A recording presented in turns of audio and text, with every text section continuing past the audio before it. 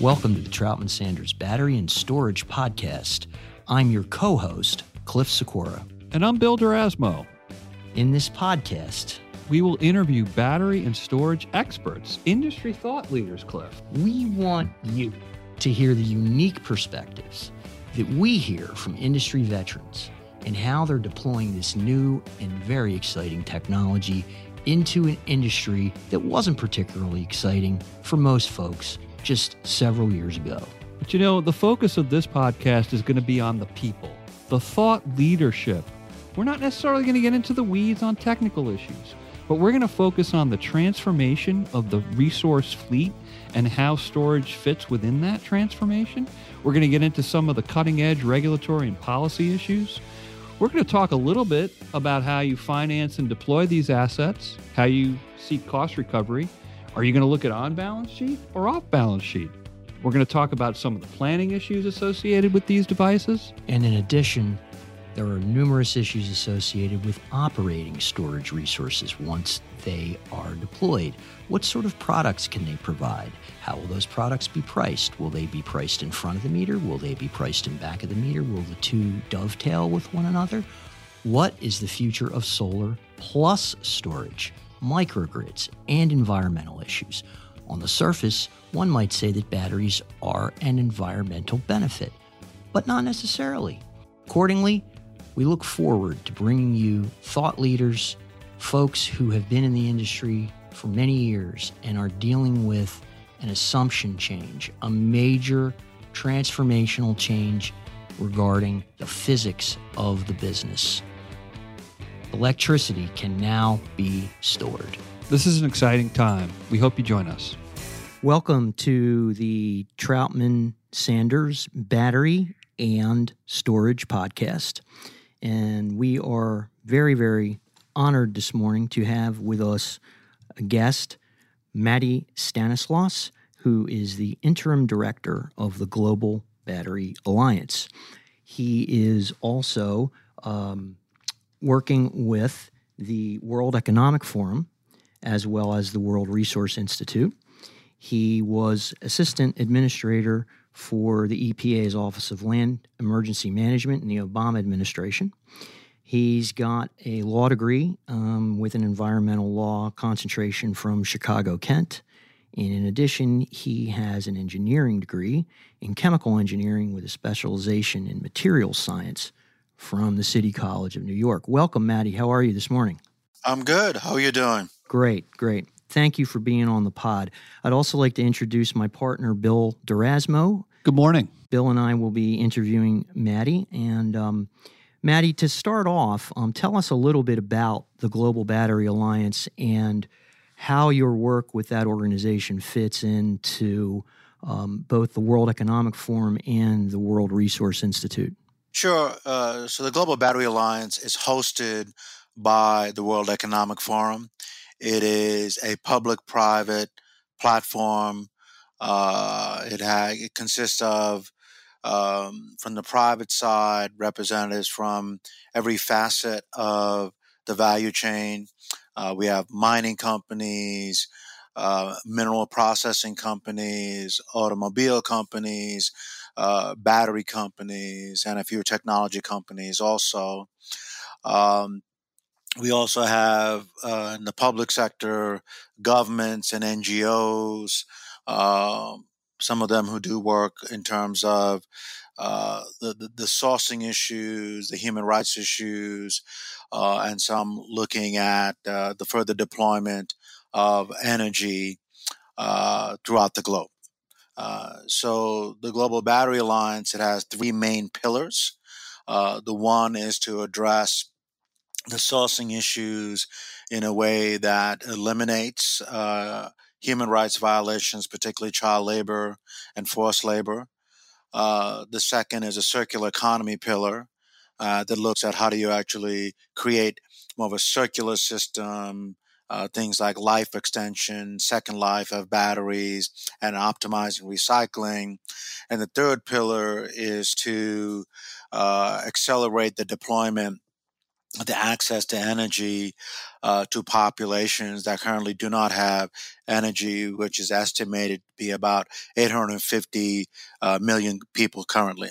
Wow. So to back up a minute, the bottom line here being batteries are a vehicle from a worldwide perspective to get economies moving, started, as well as do it in a sustainable way. However, I think what you're pointing out is that there are a number of different externalities associated with battery production, with battery rollout, with making that part of a global sustainable future a reality. It may itself have problems that we need to fix. It sounds as if what you're saying is you're getting in front of that with this group. Is that right? Yeah. So, I mean, batteries has gone from this kind of perception of the truly a portable, energy in electronic products to be a main driver for the shift in transportation, acceleration, and of renewable energy deployment. Um, current estimates are that the energy market, the battery market, is going to increase 13-fold, roughly, by 2030. So the question is, how do you look at that market acceleration in a way that builds in uh, uh, the integration of human rights issues as well as environmental issues, and to really make battery a driver uh, for the achievement, for example, of the Paris goals, while integrating kind of human rights issues. Right. So, talk a little bit about those human rights issues, because I think the U.S. is, right on the cusp of a rollout of battery technology and the electric systems, both at the distribution level, the transmission level. There's renewable, and so I think from the U.S. perspective, I would like our audience to really understand kind of some of the problems that are going on out there in the rest of the world. So, if you could give us a little background on that. Yeah. So let me focus on cobalt. So the cobalt is currently a primary material for the production of lithium-ion batteries. Uh, so in the forecast, in the growth forecast of batteries, we're going to have to double that production by 2030. But the problem is that about 70% of cobalt currently comes from the Congo, Democratic Republic of Congo. And a substantial portion of that is done through artisanal mining. And so child labor is involved substantially. We don't know precisely the number of children that are involved, but children are very much involved in the production of cobalt. That's the reality. And so this effort is to how do you transition for both a alternative livelihood for those communities while producing cobalt and other minerals in a way that doesn't violate human rights requirements, human rights conditions. Right. So, is this a Congo problem, or is it widespread beyond that? Or where else in the world are we harvesting cobalt? Well, cobalt, 70% of it currently is in the Congo, and then we have cobalt primary and dispersed throughout the globe. I would say in these two ways. You have to look at it from a value chain perspective, right? So cobalt is mined and processed in various other countries in terms of the initial processing and gets embedded into the product. So I would say the entire value chain has ownership and responsibility of the social and human rights issues. So I think, frankly, the historic problem has been to look at it, well, that's just a mining issue. Well, it's not just a mining issue.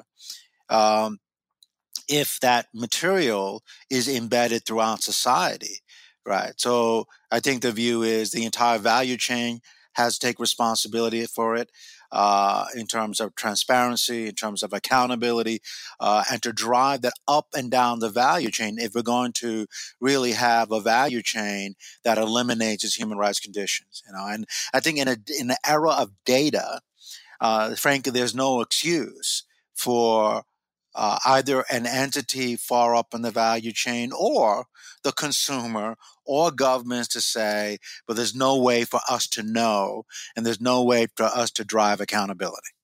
Right. So part of the goals then of the Global Battery Alliance is to work at all links in that value chain, so to speak, to make an awareness of this issue and to put protocols in place, it sounds like, to work toward a fair and free trade in this area.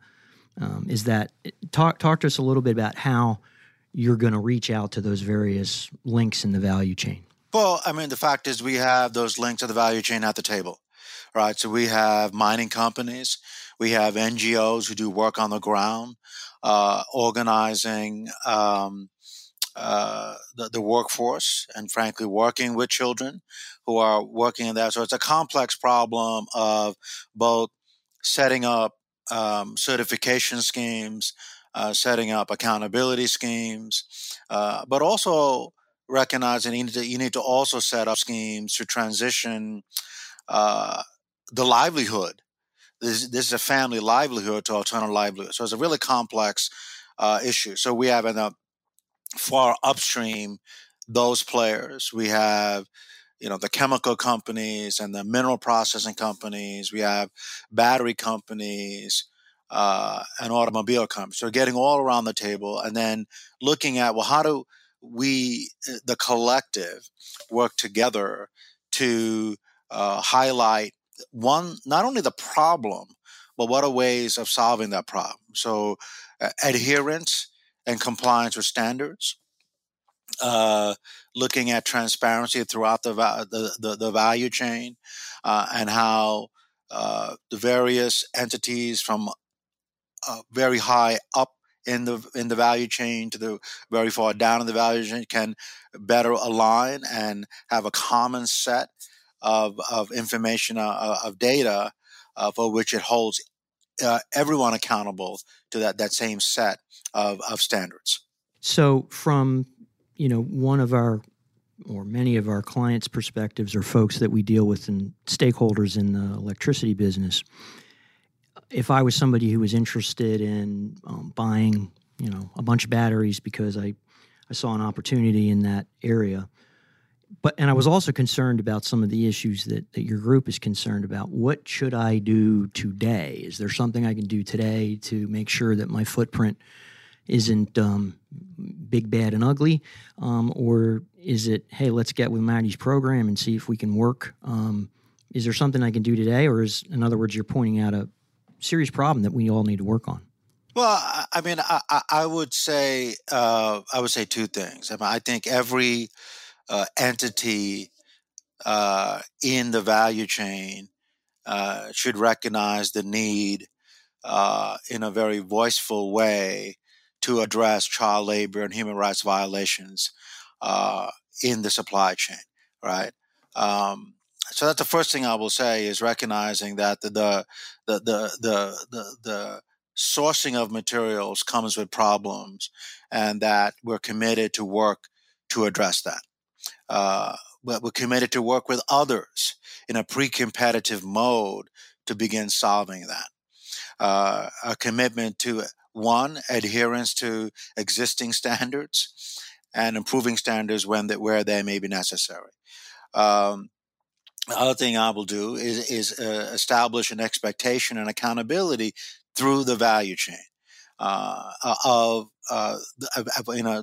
it principles, call it a commitment. I think that will begin sending, I would say, the accountability to the market that this is a serious problem, and be it the purchasers or users are committed to addressing that problem. Matti, this is Bill, and I'll just jump in. As the U.S. markets roll out programs for two-way battery participation, and grid-scale batteries penetrate the sector with various usage types, how can market participants get involved in making sure there is awareness and recognition of the Global Battery Alliance's goals? And things are moving so fast with market penetration. This stuff is coming quickly. So if you could just speak to that, I think it'd be helpful. So I would say that I think joining the Global Battery Alliance, either as a full member or in terms of the working group activities, we have working groups that focus in on the circular economy side. We have working groups focusing on the cobalt side and the energy deployment side. And just briefly, I mentioned the cobalt, looking at, building transparency and accountability, but that's still a work in progress. So I think joining and providing perspectives on how to best do that, I think would be helpful. Circular economy, we're looking at a multiple of things to accelerate circular economy, including transboundary regulations, creating a data exchange platform. So I think potentially participating in those activities and bringing their insights to the table. So that's kind of I would say an operational level. I think the other thing is just to highlight, both the challenge and the opportunities of batteries, right? So I think, in New York in September, we're going to be rolling out this roadmap for a sustainable battery value chain, which is going to link the market demand growth 13x to how do we collectively meet that demand by embedding and integrating sustainability. So I think paying attention to that and ideally agreeing to kind of the vision of a sustainable value chain that's going to be articulated in September will be some of the things that I would suggest your clients and examine. First of all, Matti, yes, we were looking for you to give a crass commercial message, but Matti is very understated as usual, and so we agree. And one of the reasons we wanted to host you on the show was to make sure that folks were aware of this effort, and that it's forward-looking in terms of where the markets are going. Those of us who are energy industry veterans, the law of unintended consequences is probably, if you were to trace dots along the past 30 to 40 years of energy policy, I think the law of unintended consequences would be right there at the top. It's never been repealed. So I think that the one thing that makes us excited about your effort is getting in front of some of the issues that are not apparent, at least to folks in our industry here in the U.S. So, how can folks follow this effort? You're saying it's going to roll out in New York in September. Maybe you could just speak to how folks might find out more about that, how they could follow it. Yeah, there is going to be a major rollout. There's going to be the issuance of this roadmap and associated press releases. You can go on to the Global Battery Alliance website, which presents the current state of information, and look at the roadmap, and if there are particular entities or clients that are interested in more either engaging with the Global Battery Alliance, they could connect directly with me, connecting through you all in terms of that. Let me kind of say this, which I don't think is really well understood, that I think batteries and energy storage is at an inflection point. And that inflection point is not just the how the market is moving. That inflection point is that the opportunity to batteries to be a huge multiplier of energy broadly, right? So in the roadmap, we're going to be talking about how batteries can really scale the integration of renewables into the grid in a way we've never seen before, right? So, and due to that, what we're going to roll out is how batteries is going to be one of the major drivers towards achieving the Paris Agreement. So I think there's a huge opportunity that I don't think was really well understood up until this moment. Right, and that, of course, is manifesting itself here in the States in a number of different ways with, the cost reductions of the solar plus storage product, as folks are calling it. Then you also see New York involved in goal setting for storage on New York systems. You see storage from policymakers' perspectives here being coupled with offshore wind, the two of them kind of going hand in hand. So I think here in the States, we've kind of looked at what you just said, Maddie, from an economic perspective. And I think what you're also alluding to is that there are global positive externality benefits associated with it as long as we watch what we're doing. Would that be the message? Yeah, and I think in terms of the U.S., where I think that there are opportunities to align policy in a more proactive way. So the acceleration of battery storage for all the things that I've articulated, policymakers need to catch up, frankly.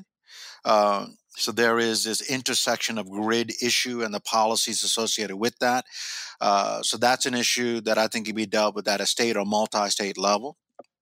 There is kind of barriers to the flow of batteries for life extension, second life, and recycling that, again, I think the U.S. rules need to catch up. Because even among the U.S. states, there are different definitions that really gets in the way of an optimization of the market for kind of these, again, life extension activities. So there's lots of, I think, policy areas that are ripe to kind of link with the battery demand that I would suggest that there be a focused effort to figure out what the highest priority and where is the set of governments that are most receptive to addressing them. Because I will say that when I look at Europe, when I look at the Asian countries, they're aggressively looking at accommodating policies for batteries at both ends, the production end and the back end. And I really do not see that level of focused attention in the United States. Right. And so are there models here, in a U.S. context that you've seen? I mean, you go back in the energy and environmental policy area for a long time, and we have not touched on your experiences in the EPA, which I'm sure are interesting, and you have a rich history there. But is there a way that maybe the U.S., with its unique model and relationship between government and business, right, which is what I think a lot of this effort that you're involved with is about public-private partnerships. Is there a way that we can adopt that kind of positive, proactive oversight of how batteries are implemented without the very strong kind of government direction that I think people in the States here are not crazy about? I know that's a long question, but in mentioning Europe and in mentioning Asia and the models, I think from my personal perspective, and I think a lot of people here in the States, we want to do the right thing without a lot of government direction. Is that possible? And that we'll probably end here, Matty, with one of the most difficult questions. Apologize for that. Well, I would say there are multiple dimensions to this issue, right? So if you look at the long history of nudging the market, nudging the independent energy producer market, there's been a lot of pitfalls in that. But I do think that the independent systems operator, which has looked at cross-border flow of energy, and you have these regional consortiums that exist. I mean, in a sense, you have these both state and regional structures which are very much aligned with and attuned with the market of energy, right? I do think that's a great structure to then look at, well, how do we then integrate the considerations of battery deployment, right? And so, and so some may be more receptive than others because some have also linked that with greenhouse gas reductions, for example. But I do think that that structure lends itself to looking at what are the highest priority actions to nudge the market to look at deployment of batteries at a higher scale. Right. And that's your point now is the inflection point in some respects in that policy and market context. And it sounds like you're thinking about leveraging off of the current in-place structures. That's exactly right. Well, Matty, there's so much more we could talk about. I don't want to take up your whole day, and we really appreciate your involvement. I want to leave you with one last question, if possible. And you started off as a chemical engineer and became an energy lawyer, and of course that's a subject we're very interested in. How did you escape becoming an energy lawyer? How did you get out of the? Because the rest of us want to know how we can get out of this gig. So. Yes, if you have any suggestions. Well, I guess my trajectory has been where serving at a law firm, I was also always interested in the nexus between the private sector and the public sector, and how do you align, the private sector and market-driven objectives with policy objectives, and partly it's substance, but partly it's process, right? It's partly it's trust building, and I did a lot of work. I know this maybe it's an overused terminology, but maybe it's more apt today than ever. I think that in the private sector, not enough pre-competitive conversation goes on. Partly to do to people like you who give overtly restrictive guidance on antitrust.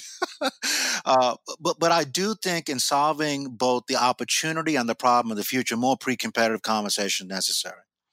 But then if you build on that pre-competitive conversation, how do you then engage with governments to, I would say, co-design policy solutions that either enables the market or prevents a problem, but does it in a way that doesn't restrict the market.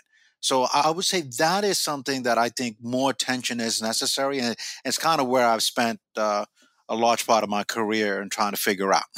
Well, I think one of the things that to me is your career highlights.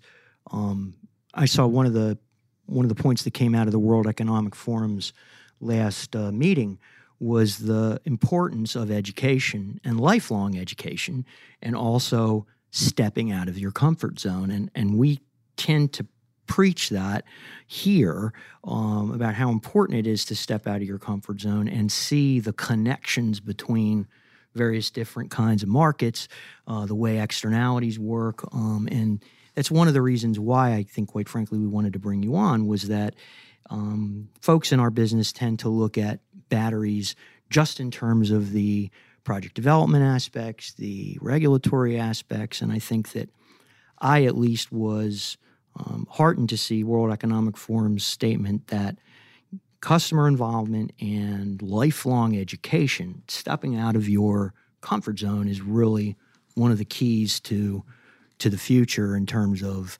how we reach the goals that Global Battery Alliance has set out. Thank you, Maddie, for joining us, and we would love to have you back in September for a quick hit if you want to give us a overview on the roadmap. Thank you very much, sir. All right, take care. These recorded materials are designed for educational purposes only. This podcast is not legal advice and does not create an attorney-client relationship. The views and opinions expressed in this podcast are solely those of the individual participants. Troutman Sanders does not make any representations or warranties, express or implied, regarding the contents of this podcast. Information on previous case results does not guarantee a similar future result. Users of this podcast may save and use the podcast only for personal and other non-commercial educational purposes. No other use, including without limitation, reproduction, retransmission, or editing of this podcast may be made without the prior written permission of Troutman Sanders.